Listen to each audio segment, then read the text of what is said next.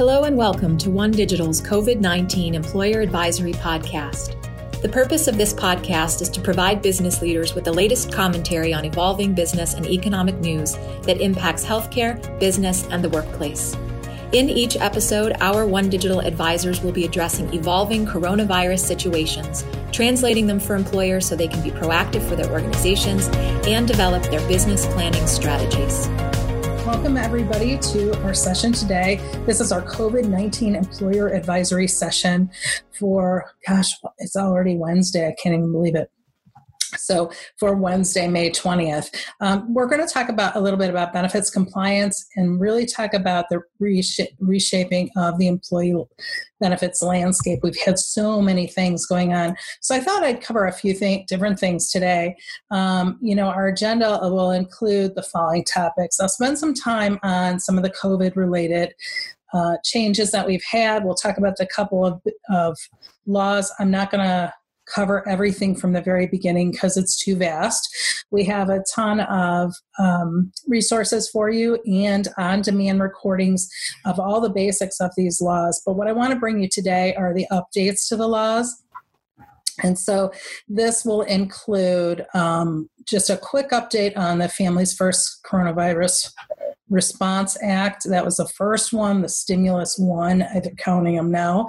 That was the first stimulus bill that came out, so I want to give you a little bit on that. The next thing is on the CARES Act, which was our big $2 trillion bill. One of the biggest things was the Paycheck Protection Program. We've got some new updates we're going to spend some time on that just came out over the weekend. And then I do want to talk about overall, just from an HR and benefits administration standpoint, there's been so many changes and so many things happening. What do I really need to think about with my benefit plans? What are some of these changes that have happened? And then what are the implications? Oh, by the way, remember the ACA. We had that too. We still have obligations as employers for our health plans. And so just kind of maybe doing a little straightening up on that. The other thing is I'll take you through just a little bit of legislative regulatory update. I do have some Supreme Court updates of the 4 pending cases that we've been talking about for the quarterly my quarterly legislative and regulatory updates for quite a while. So I want to give you some new developments in those areas. Also, the legislature, the lawmakers, and the regulators have been so focused. They're very focused on obviously everything that's going on right now. But do want to kind of preview just a little bit about the HEROES Act and talk about that a little bit. And then just basically where we're spending time still in advocacy for you all and what are some of the things that we're working on. By the way, there's still an election coming up, and what does that mean, and what do we know, and what should we be thinking about? So I'll give you a little bit about that as well. So with that, I'd like to jump into our first section, which was really talking about some of these changes from a compliance standpoint on COVID-19. The 2 particular bills laws now with regard to that. So moving on, if we kind of move here, we kind of look at this timeline when we think about COVID-19 and the government's response. We saw that, there was legislative action that started as early as March 6th. It provided the funding that we have, to really contain the outbreak, allocating, $3 billion for vaccine research. And this was the very preliminary bill that started kind of passed unanimously or nearly universal proponents for it. And so that passed fairly quickly, but really on the heels of that, then the president declared the national emergency. And so that put so many other things into action. Yeah. On March 18th, we saw this first of the stimulus bills pass, which was the Families First Coronavirus Response Act. And so that passed through both chambers and was signed by the president. And this gave us that, our first real directives as employers about the fact that we need to start thinking about paid sick leave. We have and this emergency paid sick leave. What do we do for folks that are exposed to coronavirus? How do we handle that? And so it really did just focus on an emergency paid sick leave and an expanded Family Medical Leave Act as schools were closing, et cetera. So it provided that relief, mandated that employers provide that relief with only a few minor exceptions. And like I said earlier, there is a full on-demand session on our hub that you can listen to that in its entirety. But today we're just going to talk about a couple of updates that have happened since then. And then on March 27th, of course, the most expansive bill to that point, which was the third bill, or the third stimulus, as they call it, the coronavirus aid, relief, and Economic Stability Act. So there are so many acronyms. They're getting longer too, by the way. And so this $2 trillion bill, this really gave so much more assistance in so many different areas. You know, the different titles covered different things, from healthcare workers and supporting them, to the economic infrastructure, to the supporting businesses, and of course to the healthcare workers, and also to the health industry, and treatment and diagnostic testing for the coronavirus. And then with additional funds running, so the big part of that, which we've been dealing with so much, is the Paycheck Protection Program, which was a big piece of that in helping businesses stay afloat and keeping people employed. And so with the funds running out for the PPP, Congress came back with the stimulus 3.5 on the 24th of April and added additional funding to that program specifically. So it didn't add funding for everything else that was in CARES, just for the Paycheck Protection Program.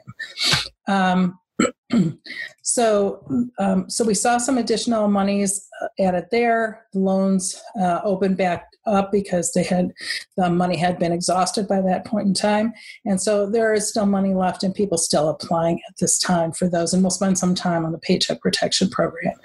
On the heels of that, we now have the HEROES Act, which we'll talk about. So I always have to look at this because it's so long. The Health and Economic Recovery Omnibus Emergency Solutions Act. See, those acronyms are getting longer and longer.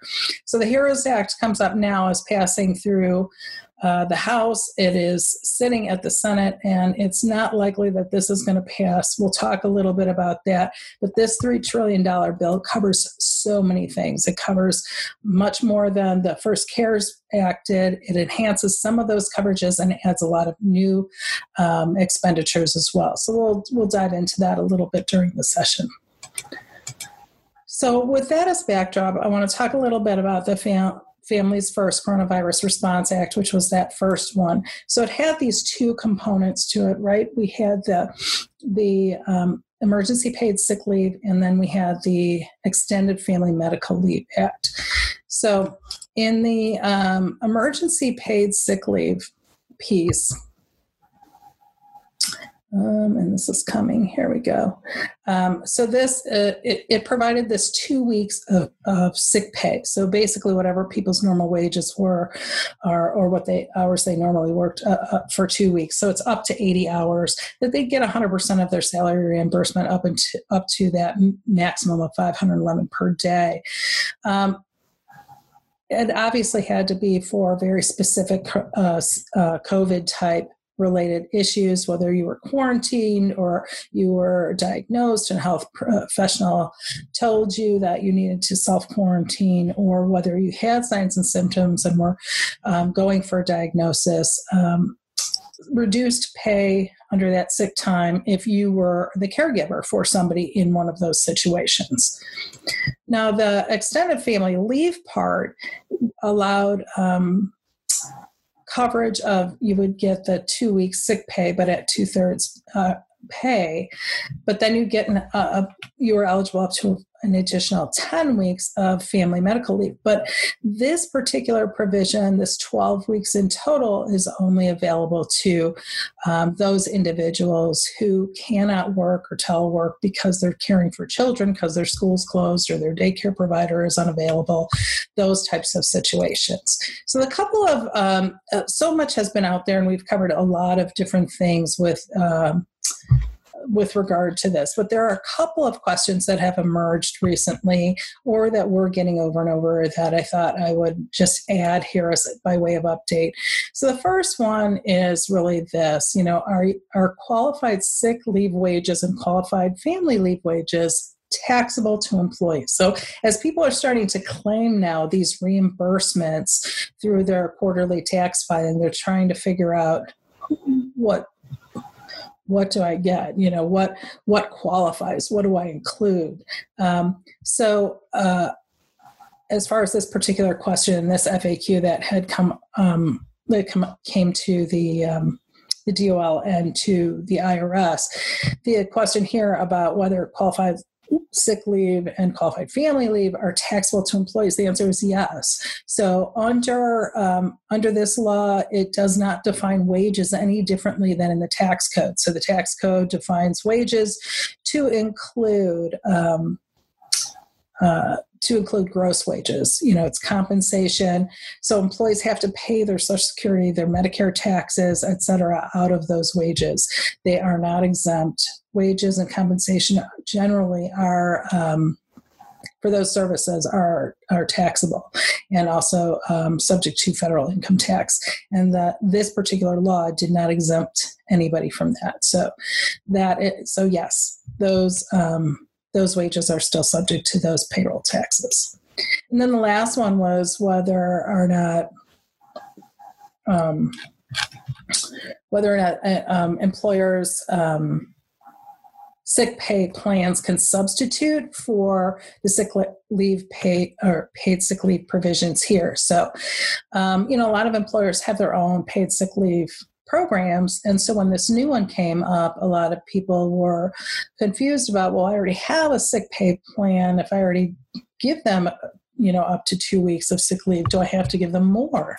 And the answer is yes and no, or it depends, because under the emergency paid sick leave, so if somebody's taking off for that first set of reasons that we talked about, where they're diagnosed or they're part of a quarantine, et cetera, then yes, they have to give this sick leave in addition to whatever they normally provide. So there is no dispensation there. You can't substitute one for the other. They have to they have to get this paid sick leave in addition to whatever they would normally be eligible for. Under the extended family medical leave, it's a little bit different. So the first 2 weeks of the family medical leave isn't really paid under the family medical leave, it's sick pay. And that there can be a substitution. Now, the employer can't mandate the substitution, but the employee can choose to substitute their vacation or PTO or other and get their full salary rather than getting this 2/3 salary that they would be subject to here. But this is an either or. So it can be a substitution or basically the employer's sick plan and this 2 weeks would run concurrently, so they wouldn't get 2 additional weeks. Okay, so just that quick clarification on those 2 items. I want to jump into the Paycheck Protection Program. So under Title I of the CARES Act, keeping workers paid and employed, the Paycheck Protection Program kind of emerges as this premier lifeline for businesses. So it provides 100% guaranteed coverage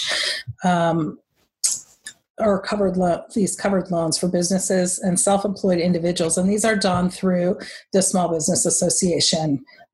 Credit unions, banks, local lenders were eligible to provide these loans. during the period of February 15th of 2020 through June 30th. So these run through June 30th as well. Now, in order to be eligible for the program quick review here, this applies to businesses whose principal place of residence it was in the United States or is in the United States or its territories. It operates primarily in the U.S. Or its territories. They have to be authorized in the state that they're doing business, make a significant contribution to the U.S. economy, or the use of American products. And so there are some very specific stipulations. They also have to have fewer than 500 employees. And so the counting includes every head. Basically, you're counting every single person, including if you are an affiliated. If you're affiliated with other businesses, you can't count and aggregate everybody. If you have businesses overseas, you count all the foreign employees as well. So you're counting everybody, domestic, foreign, full-time, part-time, temporary workers, to get to this 500 number. There was an exception made for franchisees and businesses that are in the hospitality, if you will, or food industries. And so they can be 500 by location. Okay. Now, the terms of the loan, and again, this is quick. We do have more specifics on this. And this whole section, there will be available to you on the hub, a full piece about loan forgiveness, and there's a number of different articles with more details. So if you're looking for more things, but the term of the loan is predominantly made up of the anticipated monthly payroll costs and what you're going to for a short period of time, which is an 8-week period, and the program limits the usage of the loan what you use that loan for in the forgiveness time to maintain your workers, really focusing on those payroll costs. Any balance owing after your loan and what's forgiven then turns into a 2-year loan at 1% interest rate. Now, the loans are available through, like I said, through the small business associations, so the SBA, these credit unions, banks, and they started on April 3rd and were available to small businesses and self-employed people, and then beginning on April 10th to sole proprietors and independent contractors. As we know, the PPP and other SBA loans, like the Emergency Disaster Loan Advance, they didn't have funding. And so the extra stimulus that came in the 3.5, the extra $484 billion, gave a little bit more funds here to this particular program. So some of the challenges, although this is like this really amazing program, right, that has vast amount of money that's been available to keep businesses afloat. There's been some challenges with it too, right? So a number of challenges out of the gate. So we have this great $2.3 trillion bridge for businesses to kind of exist over this time or help them to bridge this time while there's shutdowns, while people can't work, the people have kids out of school, and all these different challenges with the situation at hand. They've been given this money and at favorable terms. And promise that part of it, we're not even going to ask you to pay back. It's going to be forgiven. So this has been a really great thing. But there's been a number of challenges. The first challenge in implementation was really the short time frame.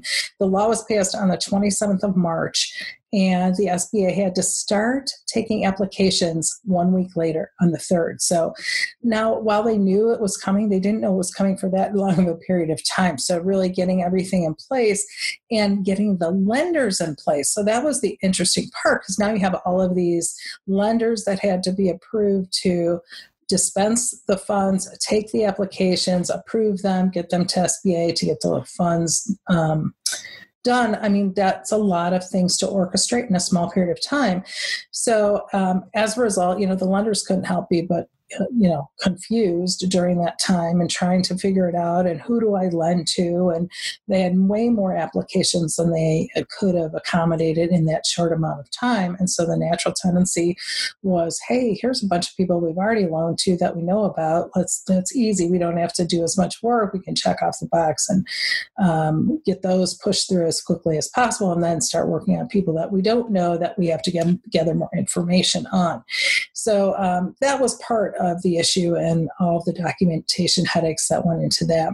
On top of that, not all the rules were released out of the gate. So not everybody really understood how to calculate how much they could get, what they could, all of what they could use it for. And it was a little while later when we received the interim final rules that kind of did this Q&A and gave a lot of answers. But since then, checking daily, this is what all of us on our compliance team do, is kind of go out there and troll for new information, because it isn't made public. It's not like, oh, here's the next, piece of information. Here's a new FAQ. Here's this.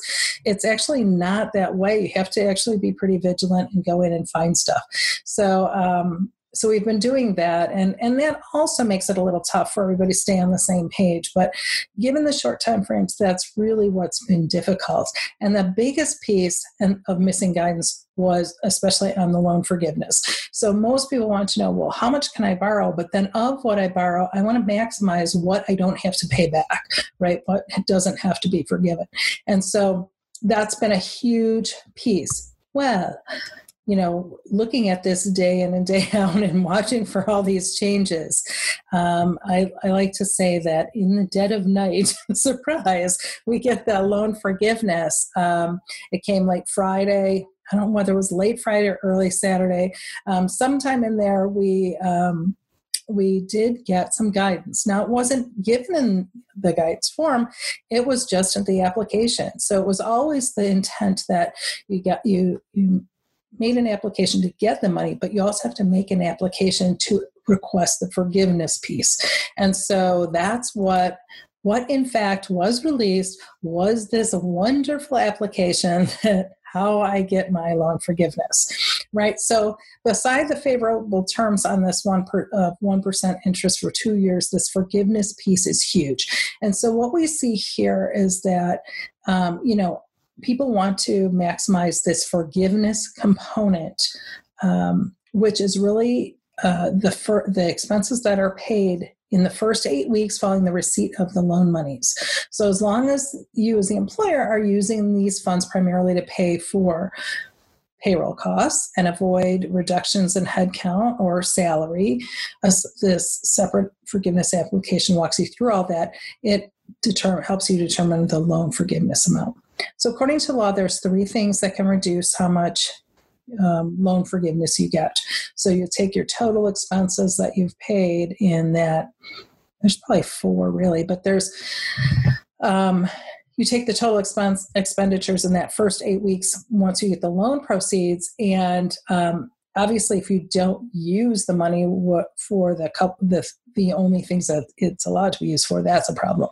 But assuming that you're using that for the 4 things, and we'll go through that you can use it for, you should get all the expenditures you pay in that 8 weeks back, with the exception of there is a reduction if you reduce your headcount, so you have a reduction in force, you reduce your salaries of certain individuals, or you disproportionately, the expenses you pay are disproportionately for non-payroll versus payroll. Remember, this was part of Title I of the CARES Act, which was to keep people working and keep them paid. So the law and the April 2nd interim rules really provided the basics, but this really filled in the blanks for us. So let's dig into the very specific rules that go into this. So the basis, if we talk about really the basis of loan forgiveness, a couple of clarifications come out in this particular application and in the instructions. So The 8-week period begins the day the funds come out to you. So that's when the clock starts ticking, and it ends 56 days later.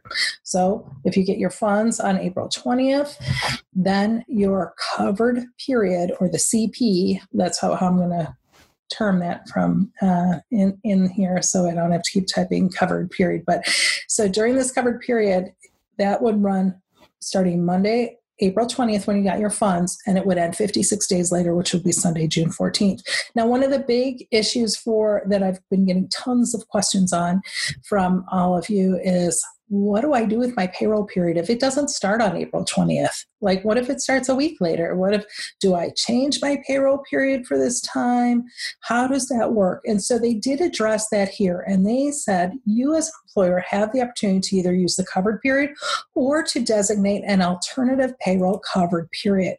And this alternative would begin the first day of whatever the first payroll is after you get your cash. So after the loan monies are dispersed to you, whatever your very next payroll period is, you can start the clock for that 8-week time and that date. So here it would run from whatever that payroll period is and 56 days later. So for example, if you got your funds on April 20th, but your payroll period starts on April 26th, you can start your clock timer on April 26th. Okay, and then that would run 56 days up to that Saturday, June 20th. All right, so that satisfied a lot. That was a huge amount of questions that I was getting there. The next piece was, well, how can I creatively use these funds in the best way for payroll? And I was getting a lot of people asking the questions about, well, can I prepay some stuff? Can we pay bonuses from another period? Can I pay some of my retirement matching? All of these questions. And so that came up about how, what are really eligible expenses when I'm talking about payroll costs. And so they did make these definitions. And so it's really important. The law specifically says that the charges or the expenses that you make have to be both incurred and paid, or incurred but not paid, going to be paid shortly. So they've defined that now. What does that mean to us? So incurred means the day the employee earns pay. So incurred means they have to have earned their pay in this 8-week period. Paid means it's the date the paycheck is distributed or your ACH is initiated. So they're actually being paid within that 8-week period. And then the other thing would be incurred but not paid in the last payroll, as long as you pay it before the next regular payroll period.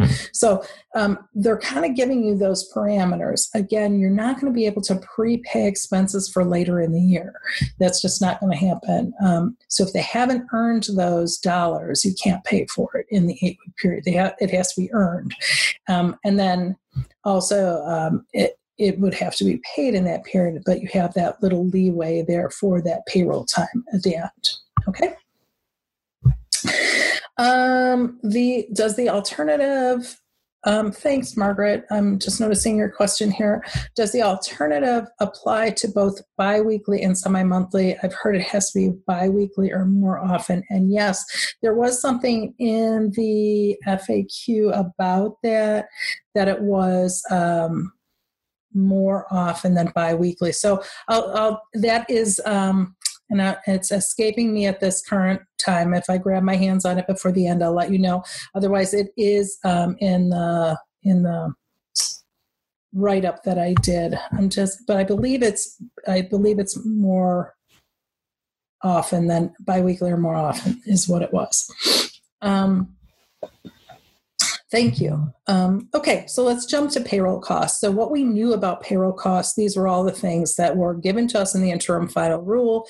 It's compensation, it's cash and tips, it's payment for vacation and family leave, allowance for separation and dismissal, so things that are in your severance agreements, payment for the provision of employee benefits, group health for group health care coverage, including insurance premiums, retirement, and the payment of state and local taxes assessed on that compensation. Well, there were a lot of remaining questions for us in each of these categories. We've been getting some things. So here's a couple of clarifications that came. So on the cash compensation, this would include gross wages, tips, commission, paid leaves, and the individual cap is for any one person that it makes 100,000 or more. So really what you can claim for this 8-week period is no more than $15,385 for any one individual, or which would be, what the 100,000 allocates down to for an 8-week period. So it just goes on in the directions to make sure that you don't include any more money for any given person than that. So that cap's going to apply. The other thing that we've gotten tons of questions on is, what can I count for my health? This payment of the provision of employee benefits, it's so nebulous. So they really did clarify here. And some of it's what we thought, some of it was a little bit different. So this is employer contributions only for health insurance. Period. So there's no other product lines involved, and you cannot include any pre or post-tax contributions from your employees. Retirement costs, much the same. It's employer contributions only, and it excludes both pre and post. Now, on the tax side, taxes are state and local taxes assessed on employee compensation. That would be things like state unemployment tax. It doesn't include taxes that are withheld from employees' earnings. Okay? So that's those clarifications. So that cleared up a number of questions for us. On the reductions in staff, there's a lot of worksheets involved. That's why this is 11 pages to help you through understanding either the reduction in staffing or the reduction in salary and how that, for any individuals, and how that affects you. So according to the law, there's these three things. So we'll start with this particular reduction in staffing here. So how does this reduce my loan? So I tried to make this as simple as I can in their non-simplified way, but there's this calculation here, which we knew about before. And this was open to us, where we would be taking the average number of full-time equivalent employees per month for our covered period. And now it's either the covered period or our alternative payroll covered period. And then we would divide that by the average number of full-time equivalent employees we had during the period of February 15th to June 30th of 2019, or the period of January 1st to February 29th of 2020. You as the employer can pick whichever is more favorable to you. So that equation we already knew about, and we already had this provision about seasonal employers. If you're a seasonal employer, you could choose to use a 12-week consecutive period that's between that May 1st and September 15th of 2019, or either of the two periods above in that calculation that we just talked about. So that's what we already knew. The big question was, what is a full-time equivalent employee? That's the part we had no idea. What does that even mean to us? And we assumed, a lot of the assumptions were, well, can't we just use what the Affordable Care Act defines as a full-time equivalent, right? Averaging 30 hours per week, et cetera.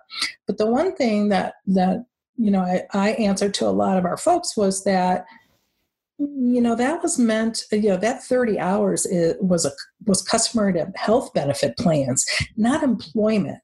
So employment under the FLSA is always a full-time employee is considered 40 hours. So that was our guess, and that's actually what they did come back with. So here's how you calculate full-time equivalents, and they gave you two different ways to do that. So you can either do the actual. For each employee, you would take the average number of hours that they worked per week, and you divide that by 40, and you round to the nearest tenth, and that tells you how much, whether that person's 1.0 or they're, less than a person, they're 0.4 or whatever. Or you could do the simplified method where you would count each full-time employee working 40 hours as one person, and then you would count everybody who is not working averaging 40 hours as a half a person. So you could do just that simplified if that's much easier, and that's what's going to give you your full-time equivalents for both of the periods in that equation above. And that should tell you what percent of the loan is available. So if it comes out that, your average full-time equivalent employees is less than what it used to be in either of those two periods, you're going to get something lesser of the loan. If it's the same or greater than it was before, there's going to be no reduction to you. So there's a couple of exemptions and exceptions to this. So there is a full-time employee exemption that's listed. So they came out in some guidance in one of the FAQs, and they've incorporated that here and actually beefed it up a little bit, where you don't have to account employees for whom you made a good faith written offer during the covered period or this alternative period, and the employee declined. So you made an offer of employment to them, and they've declined. They're not going to they're not going to join you in the workforce, or you tried to hire them back and they're not going to accept the position. So that won't count against you. If somebody was fired for cause, that won't. These are some of the other questions that I got a lot. Well, what if somebody had a performance issue? You know what I mean? Why would that count against me? So people fired for cause, anybody who voluntarily resigned or requested and received reduced hours, those you don't have to count either. Those full-time equivalent employees are exempt. That won't count against you as long as the positions weren't filled by a new employee. So you don't get the benefit of saying, oh, and I have a new employee, and I won't count this other one. If you only get the exemption if you didn't fill that position. If you did, the numbers make up for themselves, and so you don't need the exemption. And then the other thing is there's an exception, there's a safe harbor. And the safe harbor basically says this: if you would be exempt from this reduction in staffing if you as the employer reduce your headcount between February 15th and April 26th. And then you restore that number to as much or greater no later than June 30th. I've gotten asked, does it have to be the same person you're hiring back? No, that rehire provision is basically just numbers of people. So again, this full-time equivalent number when you use the equation in the first section. So if that reduction is really just from that particular period of time, that February 15th to April 26th, and you restore by the June 30th, as compared to whatever it was on February 15th, then you'll be exempt from any reduction in this area. So that's what that was. Most of your salaried employees, are considered full-time, but their standard hours are set at 37 and a half. How should we proceed to calculate? Yeah, that's such an interesting one. So you're going to have to use the hours of 37 and a half. But it should wash because you're using that for everything, but you'll have to just add everybody up and divide by 40, and that's going to give you your full-time equivalents over your whole population, and you'll do the same thing for the prior period. So you're going to be looking at it in the same way, but you'll need to use that for that calculation as it exists, okay? So, and then what about people furloughed, right? So if people are furloughed, if they're not being paid during that time, then yeah. Typically they don't necessarily count against you, but they could count against you. So yeah, that's a reduction in force. If you're terminating them, if they're still on payroll, I'll have to look and see what they say about the furloughed people. I'm not sure if that was addressed very specifically about the full-time equivalent. Are they still holding a spot? Are you still paying for them? Again, this is a reduction in employees. So if you're paying for them, I would say yes. If you're not paying for them, then I would say no. But let me double check. We'll double check on that and add that to the FAQ. That'll come out after this. Okay, so salary, now we have the other one that was salary reductions, right? So this is same kind of thing. We knew this, this average annual salary, looking at somebody's average annual salary. If you have reduced a person's salary by 25% or more, then there could be this reduction. So there's a couple safe harbors here. if their annual salary for the period of February 15th through 26th is less than what it was in February 15th, and you restore that money by June 30th. So this is kind of the same thing as the head count, but this is on the salary side.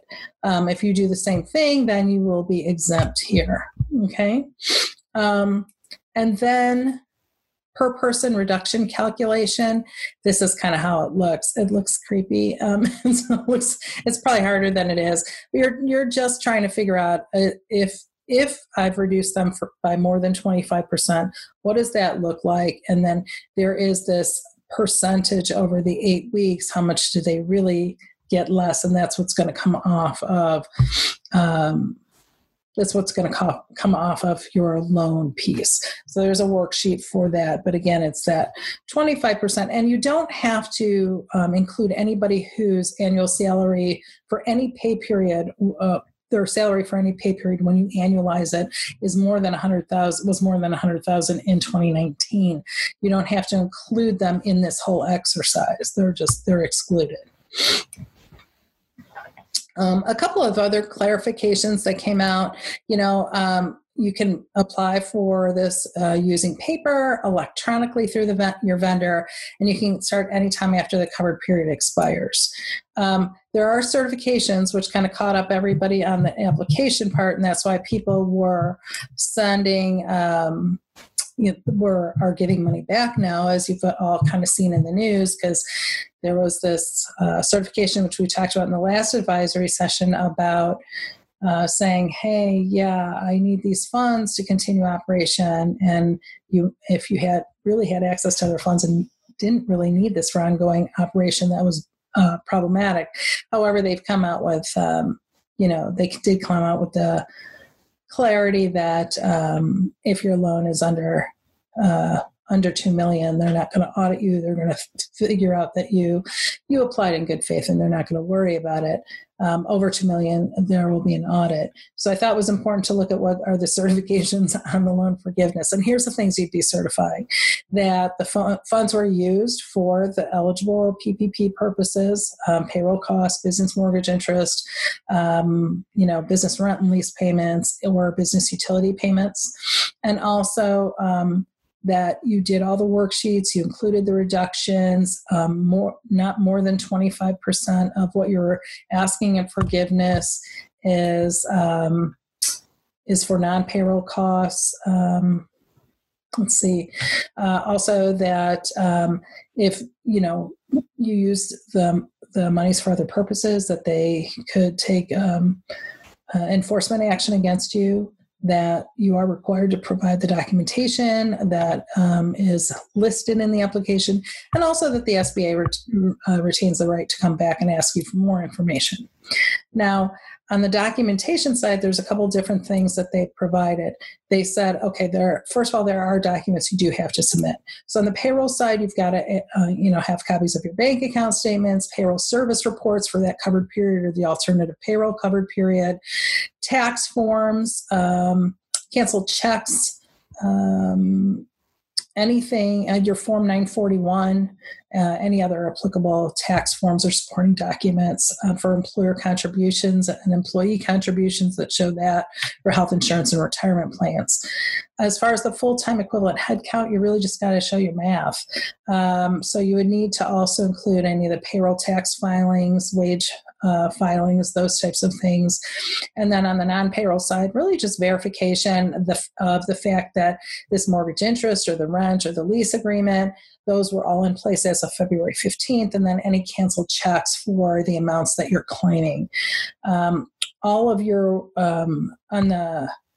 there's an additional category, and they said, here's stuff you should maintain in your records in case you're audited. And that would include really figuring out all these schedules that are attached to, and your math on the schedules that are attached to the application. And then also the listing, again, of each individual and their salary, denoting anybody over the 100,000, documentation for that. And finally, that any of those job offers you made to people, written declinations from them not taking it, or anybody, requesting to reduce their work schedule. So good question. What if you never terminated or furloughed anybody and you still have the same people? Do you have to bother with the reduction in calculation? Well, it won't apply to you, but I would still fill out the worksheet showing it doesn't apply to you. I think that's going to be really important because I think everybody is going to feel like, Now, some of the documentation should be able to easily show that, your wage statements, etc. So, but I still would show I have this many and this many, on the worksheet, so I would still keep all that intact. Good question. Okay. So the other couple of updates, we have the employee retention credit, and this was one where this was one of the other ones that was in the CARES Act that we have we've gone through. And this was eligible for any size employer. So it's not just that over 500, et cetera, but any size employer. And it really is limited to only employers that are affected by a shutdown or a partial shutdown, or where their gross receipts have significantly been reduced. And so you can kind of see that. Now, the basis for the credit then really depends on a full-time equivalent calculation of whether you have 100 or more employees. Now, this full-time equivalent is based on the calculation from the Affordable Care Act and that 30 hours. So even in the same law, now they have two different references for full-time equivalent, but this particular provision does use that full-time equivalent from the Affordable Care Act, the 30 hours. So if on average you have less than 100 employees and one of these two things happens, either your operations are fully or partially shut down or your gross receipts have declined, like in number 2 above, then whether your people are working or not, you're eligible for this credit. For those over 100, you're only eligible for the credit on the people who are the credit's only based on wages for the people who were not working. So if people are working, you're not going to get credit for them. The actual credit is for 50% of the first $10,000 in wages for these people that's incurred between March 13th of 2020 and December 31st of 2020. Then also there's some, you would include this in with your normal tax filing.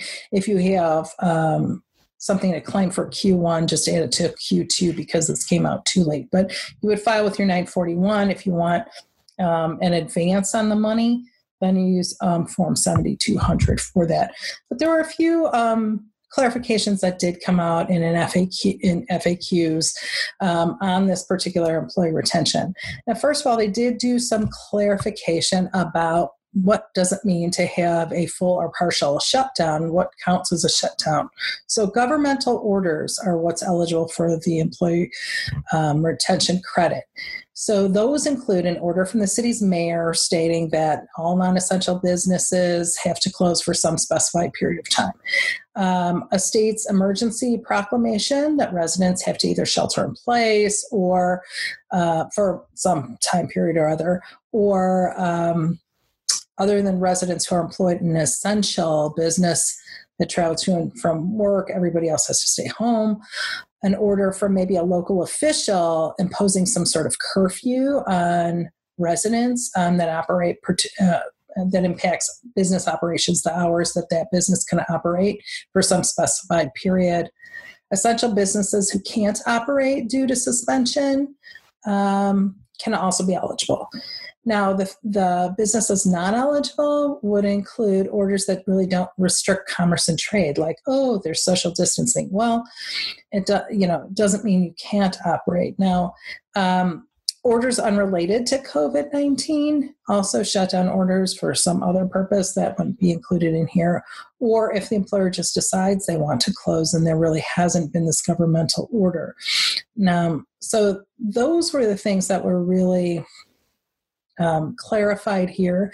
Now, they did go on to say, like, let's say that you're a restaurant, and while you can't have you can't serve people in your restaurant, you're still doing takeout, you can still be eligible for the employee retention credit because that's a partial shutdown.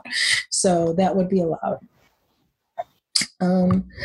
The other thing that they talked a little bit about were affiliated businesses. So if you're considered a single employer entity, and you have multiple businesses considered a single entity, but one of the businesses takes the employee retention credit, no other entities can take it. So I think that was very interesting. And it has to be allocated proportionately to the members of the aggregated group. So basically, I think that you have to aggregate that employee retention credit. They're not going to allow all the individual entities to adopt that.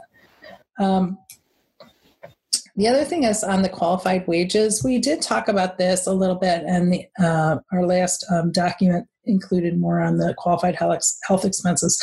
This is different here than what we saw under the Paycheck Protection Program forgiveness component.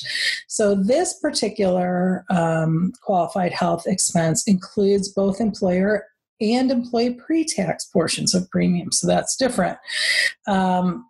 And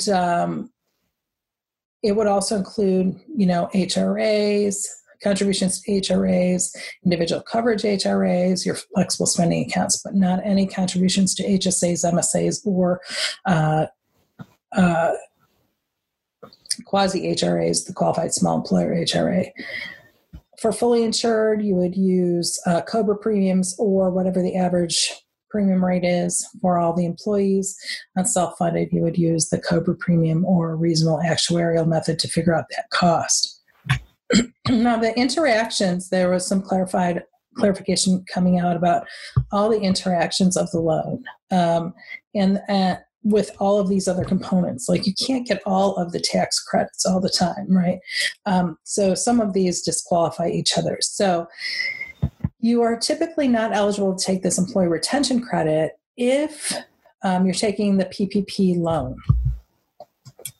So unless during this whole hoo-ha with the paying back of the money, if you paid it all back by Monday, which was the deadline, as it would be counted as if you never took the loan out at all.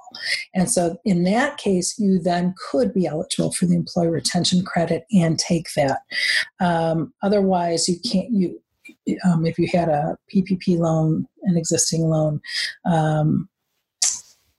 under the Paycheck Protection, you're not eligible for this particular employee retention credit. You're also not allowed to claim the same wages under any of these programs. So let's say you have sick paid wages under the Families First Coronavirus Act, and you claim the reimbursement on your 941 for Mary because you paid her sick wages, and you claim it under on the 941 under that Families First. Well, you can't claim her same wages then for purposes of either the employee retention credit or for the Paycheck Protection loan forgiveness. You wouldn't count it 3 times or 2 times even.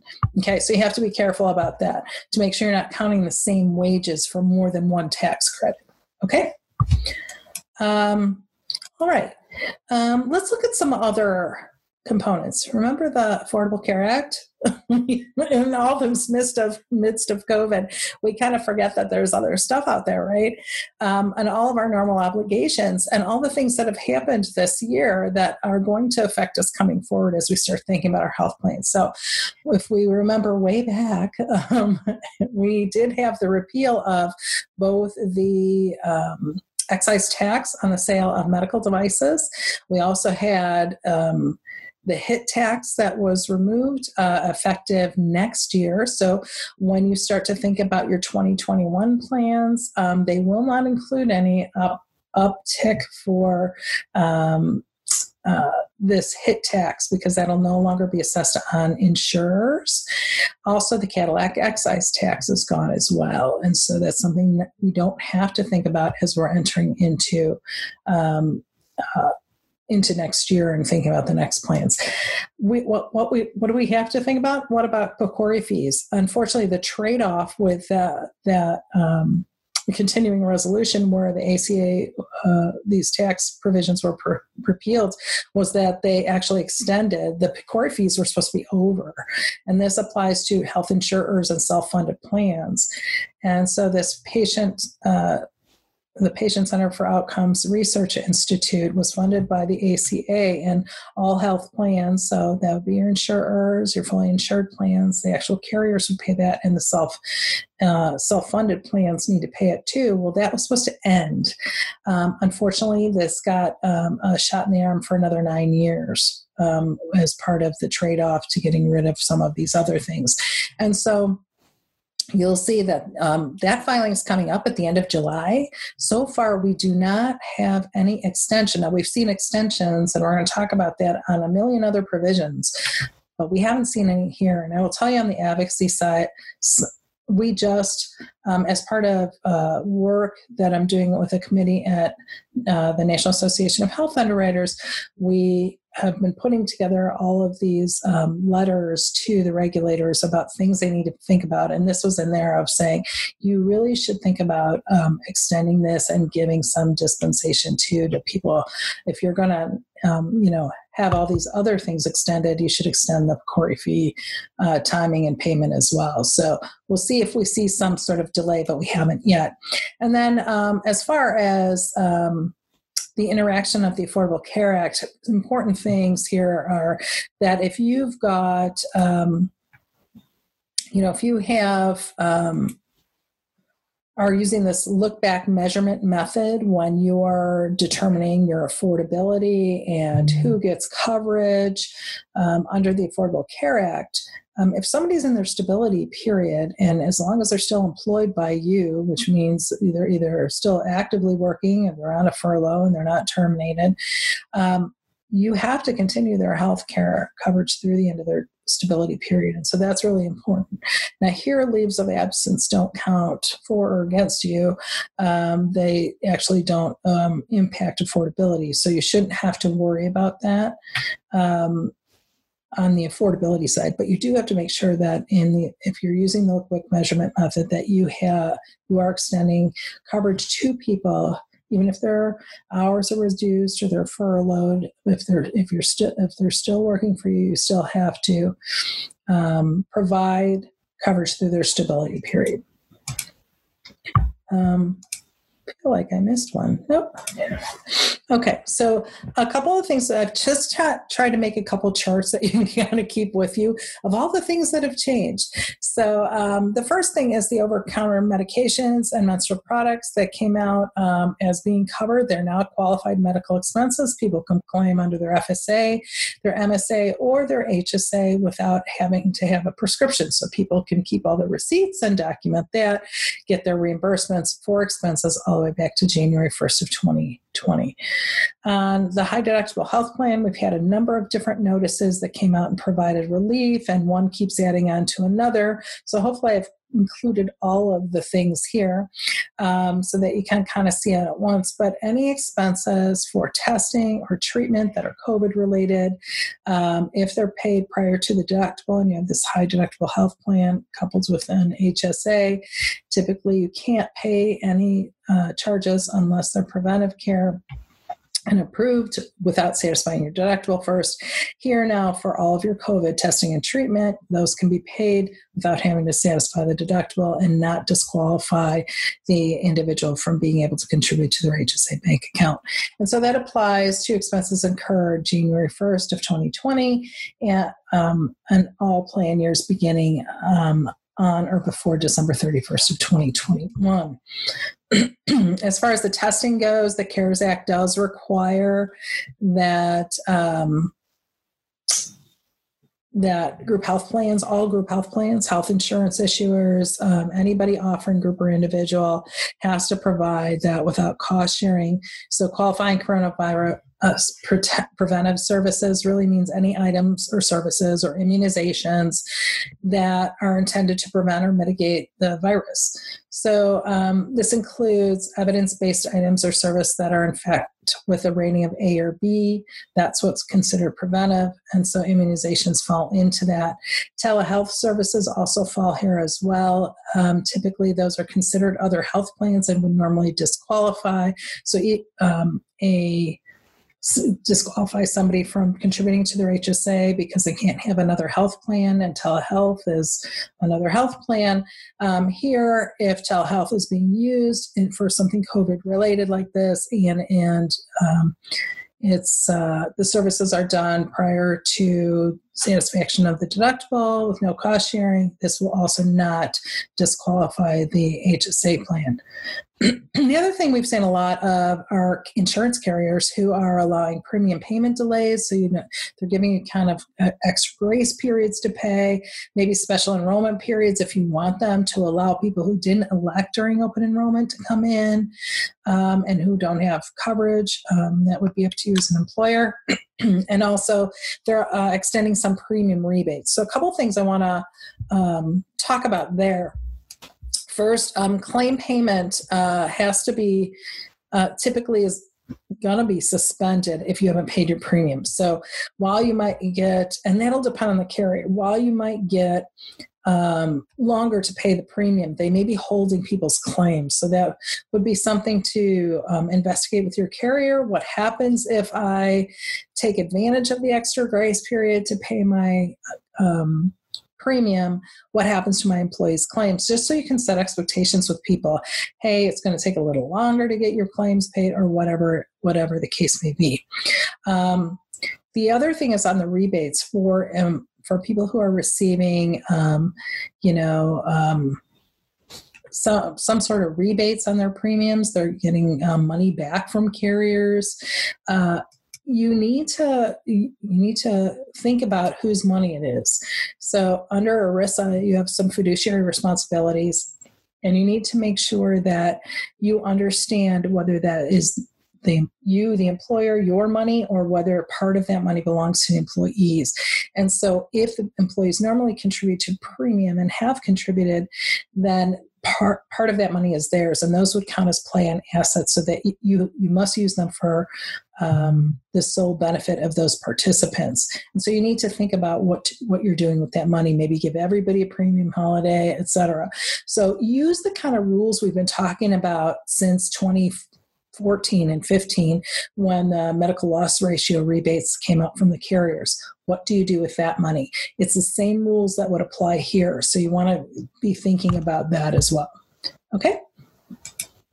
A couple of other changes. We've just seen a bunch of new things come out,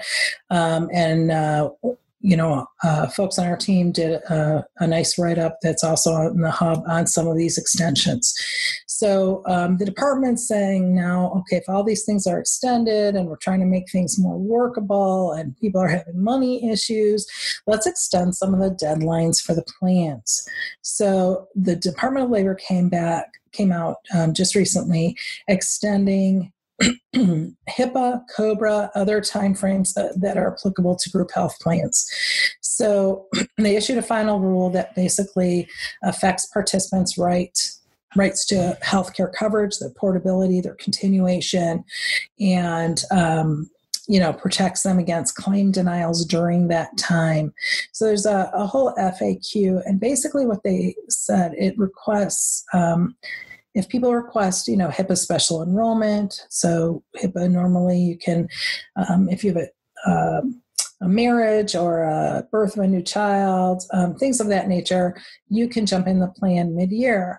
COBRA notices and elections have to come out timely, and people need to elect timely. Those are all within the law. Claims have to also be filed, and then you as employers have to also provide for a summary plan description, any material modification in coverage, and adverse claim appeals. All of those rights and duties are all part and parcel of offering health plans. Those have all been extended. And so the interesting thing is how they extended them. So effective March 1st, they basically have extended them through the end of the outbreak, actually 60 days after the end of the outbreak period. So the extension of these timeframes start March 1st, and they go till after 60 days after the announcement comes out that it's no longer a national emergency, or that this national emergency period is over. And so that, they call this the outbreak period. Now, in the final rule, they used April 30th as being end. Well, obviously, we're well past that. So, but you can use that, their examples to fill in any date and figure out how that 60 days works. So on the HIPAA enrollment, if people are requesting enrollment, they have a longer period of time. They can, they can go all the way to this ending time. So, for example, if the national emergency ended on April 30th, let's say, an employee would have all the way to June 29th, 30 days to enroll their child in coverage. Under COBRA, you get the 60-day component afterwards. And so if somebody is, they terminate, they leave, they're eligible for COBRA, basically they have all the way till 60 days after the end of this outbreak period to actually elect COBRA. And you can't terminate them in the interim. So they also have this extended period to pay their COBRA premiums as well. So this creates a lot of questions. And so we just are finishing this document to the regulators too about what happens. So what happens so claim payments typically are going to be suspended during this time. What if they never pay the premiums? How long do you give them to pay the premiums? So there's a lot of questions that have to do with that. This will be interesting now. This second, when we get to HEROES Act, they're trying to address it there. On the heels of that, we also had a new COBRA model notice come out, and that really actually doesn't have anything to do with COVID, to be honest with you. It has to do with helping people understand what their choices are when you're offering them COBRA. So there was a lot of confusion, has been, about how does Medicare work? Should I pick Medicare? Should I pick the group health plan? And then, of course, under Medicare secondary payer rules, you as an employer can't entice somebody not to choose COBRA or to choose, or to pick Medicare over your health plan. So there's always been this kind of like, what can I tell people? What can I not? And so now they did a nice job, and this new model notice kind of addresses it for you. And so it does walk through in the model notice and tell people, hey, you have a couple of choices here. You can either stay on your group health plan and pay 102% of the premium. Maybe you go buy individual coverage in the marketplace. You might be eligible for a subsidy then too.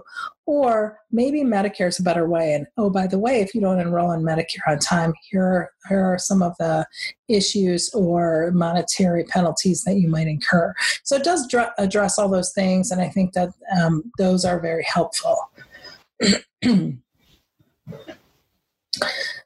Carol, you're asking, can voluntary FSA deductions be suspended or changed, since we've had months when we couldn't go to the doctor, or at least have the entire remaining balance, if any, not subject to annual carryover? I'm so glad you asked, because let's look at that. That is actually what we were just going to talk about next. So awesome job, Carol. So we just had these two notices you'll see at the bottom, and those will be links in the slides that you can go directly to those notices that really made some extensions under the cafeteria plans.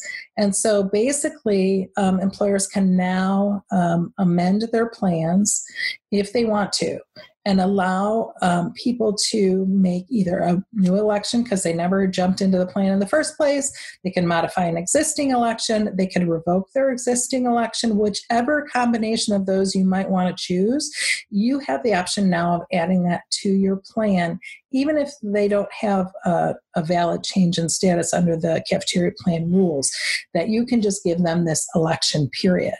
And so you can kind of look at that, and it would apply to all plans, including your FSA. So you could allow people, and including limited purpose, your dependent care plans.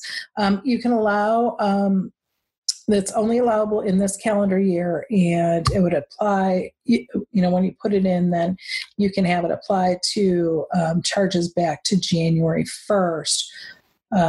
And this is provided that you let everybody know too, and then you make notification. And then you have to just get in a plan amendment, amend your actual plan document no later than the end of 2021 in order to be compliant from that perspective. So you can make those changes. And then on the carryover side, so they just increased they escalated the amount of carryover from 500 to 550. So you can amend your plan to include the new amount if you want that.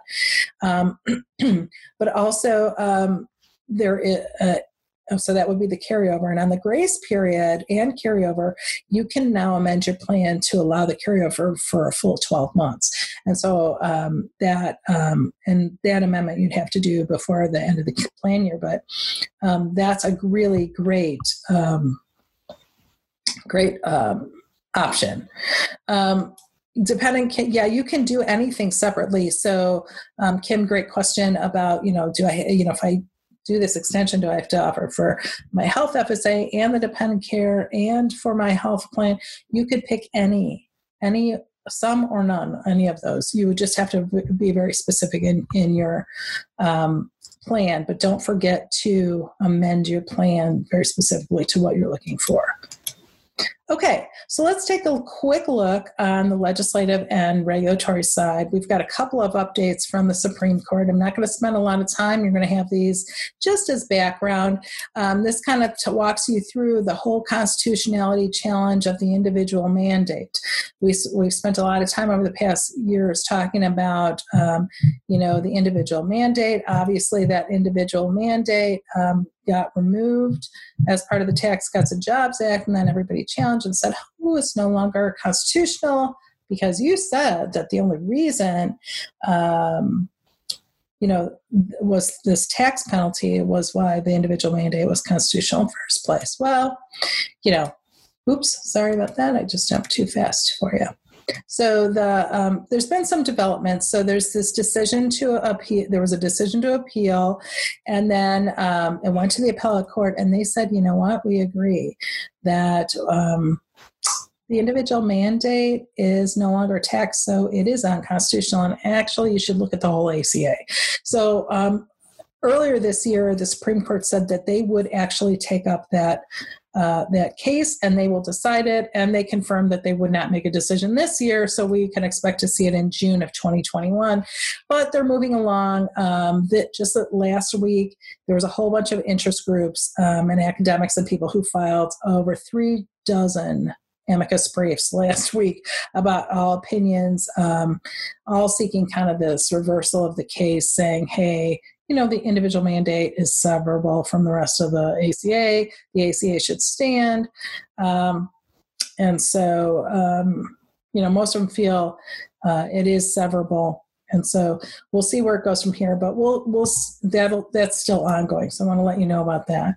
The contraceptive mandate, again, this is a timeline. This has, been an ongoing since 2012, even before ACA came into effect. And we've had all kinds of groups that have challenged whether or not they have to mandatorily cover contraceptives in their health plan. We saw the Hobby Lobby rule, then we saw the regulators, and the White House administration come out with regulations, HHS, basically giving people dispensation, saying, hey, if you object based on moral grounds, you as an employer don't have to offer. Well, there was a stay put against that, and so this has kind of been in court. So on May 6th, the Supreme Court did hear the oral arguments, and so we should see something coming out of them, I would think, in the near future that gives us some decision about this. It's on my list to read about, kind of what their thoughts were to get more insight, but just know that that's still an ongoing piece. Association health plans, I mentioned them here because there are a number of states that are coming forward trying to pass their own laws on this pathway too. So part of President Trump's executive order was to expand association health plans to allow for new ways that groups of employers and unrelated employers based on either geography or they could based on geography or industry and trade could come together, and it could even include sole proprietors. So this pathway too was a really new way, but then that was challenged in the courts, and then basically they stripped out the two things that made it different than every other association health plan has ever been, which was allowing sole proprietors to participate and allowing employers who didn't share same trade or industry to come together, and also to form for the purpose of insurance as long as they had one other substantial business interest, instead of an association having been in effect for a good period of time. So that was sort of not allowed. And the DOL said, well, we're sorry if you form some of these, but we won't take any action against you. Just don't do anything. Make sure you can pay the claims, et cetera. So you can kind of see all of these different things that happened from a legal standpoint. One of the things that, and the reason that I bring it up is that, this is still ongoing and this may get overturned. So we're trying to watch this, but it could give coming forward some different employer groups a way to come together.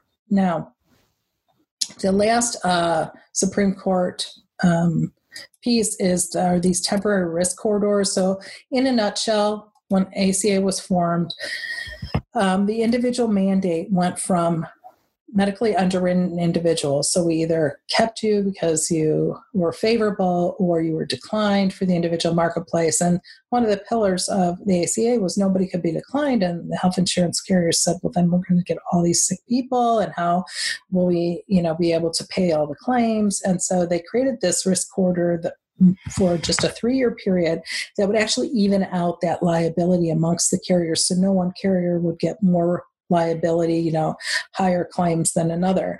And so through a series of events, basically Congress never paid the insurers the money that should have been paid, to the tune of $12 billion. So there was a lawsuit brought for this I think it's $12.3 billion.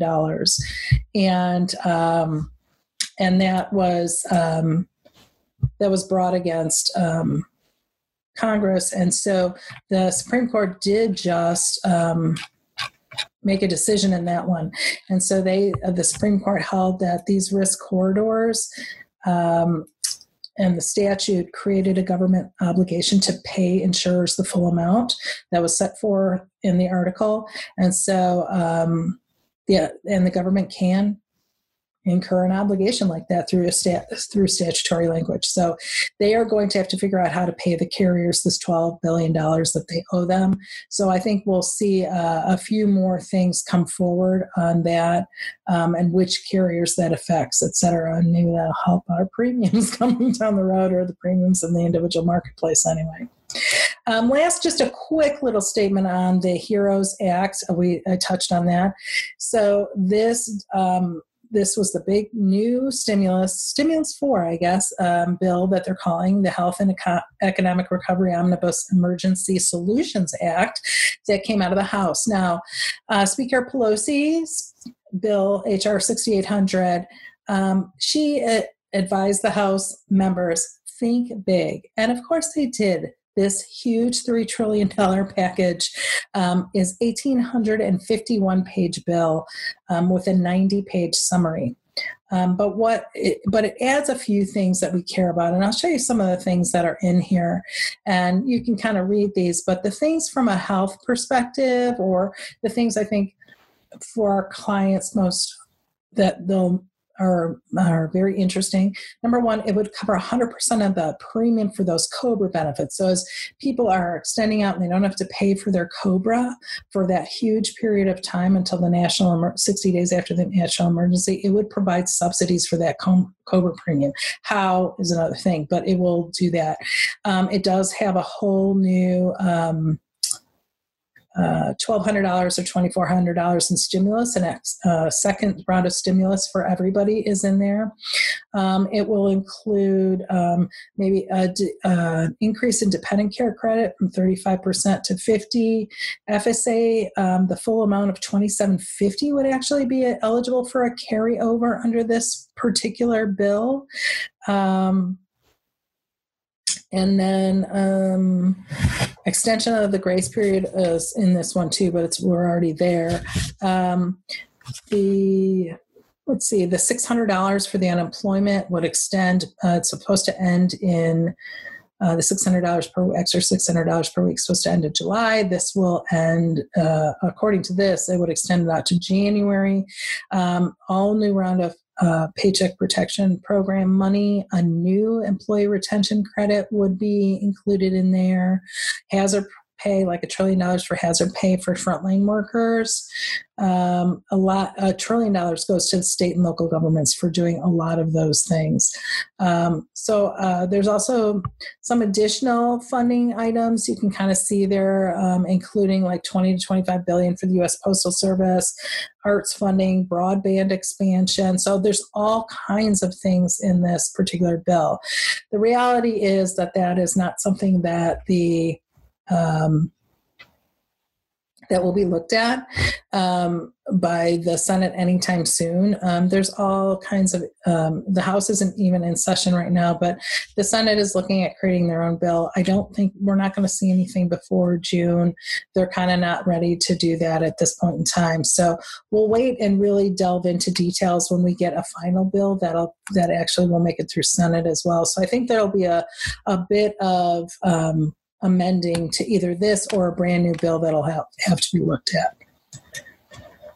On the advocacy side, just a few things. I want to tell you, we're still focused in a lot of the same areas, looking at surprise billing and eliminating that for folks for surprise out-of-network claims when they're either at the emergency room or they doctors that they didn't get to choose, like the radiologist, pathologist, anesthesiologist, are out of network, but your hospital and your physician are in network and you're getting balanced billings.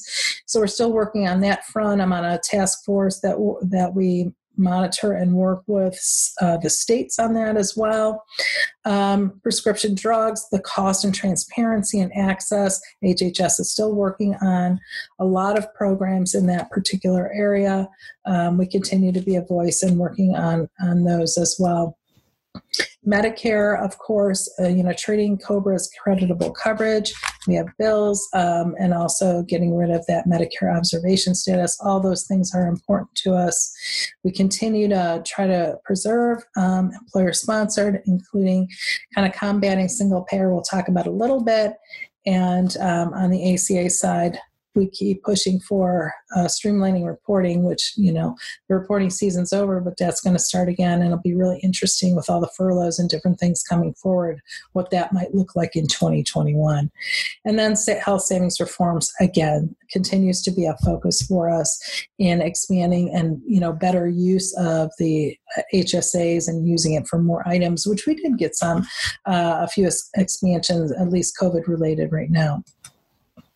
And then, of course, we have the election coming up. And I don't know if we're thinking about that a lot. It's really hard right now because everybody's so into the healthcare issues. COVID really has turned the world upside down. It's the unseen enemy that really makes us look at life and kind of liberty in this brand new way. And, in the face of this crisis, people are like doing things that they have never dreamed of or that they take for granted, that things that are ending their normal routine and they're buying products they didn't think, they're shopping in a way, they're just going about life in a different manner. Now, it's 6 months until the election, believe it or not, and clearly most people are focused on staying well and adjusting to whatever they're supposed to. But I think this impact is, the healthcare, current healthcare, economic impact of the disease, its treatment, the shutdowns to businesses, how they're coming back to business, what will happen with the economy. All of these things are still in their infancy and will have a significant impact going forward. So thinking about it from a healthcare standpoint, like what should we look at?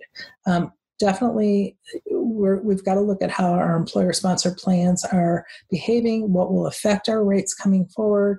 How do we maintain that? How do we create stability? And think about what we offer and what people will need coming forward. We still have issues with entitlement funding programs. By that I mean Medicare, Medicaid. There's been expansions and allowances through this COVID. Are they sustainable? We had financial problems coming into the COVID crisis with sustaining those programs. What's going to happen next? Those are struggling and still in crisis. So that's got to be looked at. And those should be things that you're looking for guidance on who's addressing those. Also, cost transparency, drug pricing, those are significant as well. That's a big cost driver. And so that's got to be a significant focus that you look at too. Obviously, the surprise billing, et cetera, we want to be looking at that. And then also the overall cost of healthcare. So those are the things that we really want to see addressed and in some sort of substantive way. But it'll be really interesting how all the current issues of the day kind of fall in with that. Now, just quickly, single payer, we talk about a lot of different things with single payer. There are these, we have the ACA or some sort of replacement bill for that kind of gives us all over private market methodology for covering people. Public option, on the public option side, this is the way that you want to kind of think about the public option is that this is a government-run program. It's basically you're buying into Medicaid in the public option. So what would happen, and this was part of ACA, there was supposed to be a public option plan that would run alongside of the private market. And so what it would be a subsidized government-run health plan, much like Medicaid or whatever, that would compete with the private market, and people could choose between that. Now, the government would be doing price negotiations, so it wouldn't be necessarily on the same playing field as the private plans, but people could have the choice. So that's what public option is. Of course, we saw the Medicare for All, and since Bernie's not our candidate, I'm not sure that will come forward in anybody's platform. But it wasn't really Medicare; it was just a single payer government run, and so you would have this one choice, and the cost would be paid not so much for service, but in preparation for service, so through taxes and other mechanisms. And then there's a Medicare buy-in, which just allows people at different ages to buy in. So when we kind of think about the candidates and we think about kind of where they are at this point, there's not a ton out there. There's more out there about Joe Biden and less probably from the incumbent president, but it's probably not really odd. So we kind of look at just a few things on the health plans. The president is still looking to create some sort of large bill that will kind of replace or kind of be this ACA redo. Joe Biden, if he's chosen as a candidate, then finalized as a candidate, then it will be this expansion of choice and lower cost, but he's looking at introducing the public option. So know that that's the platform that he's really looking to expand. And then price transparency, consumerism, accountability, helping rural America, all the things that kind of happened before, and that was the focus pre-COVID, will continue. Additional tax credits on Biden's side, and more premium tax credits for those lowest income folks and middle class.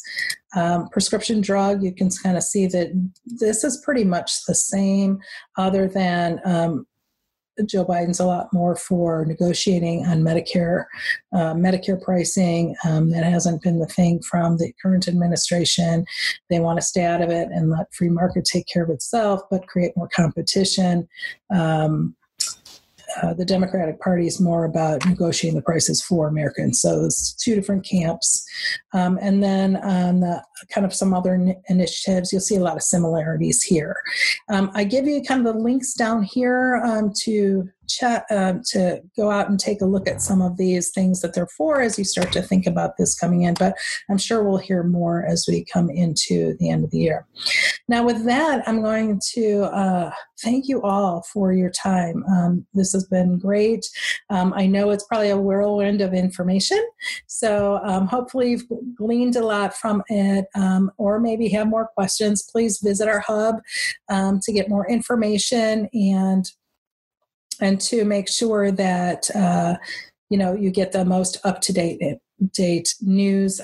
We have different other sessions like this that are recorded that you can listen to, and other documents that you can take a look at. Plus, we've got a way for you to ask questions in there also. Thanks, and have a great week. Thank you for listening to this episode of OneDigital's COVID-19 Employer Advisory Podcast. There's never been a time more than now during which our commitment to standing as one with our customers and providing peace of mind is more important. We are committed to providing the guidance you need to make complex decisions, even in the most challenging times. For additional resources, thought leadership, or for the latest employer information related to the COVID-19 pandemic, please visit onedigital.com/coronavirus. Thank you.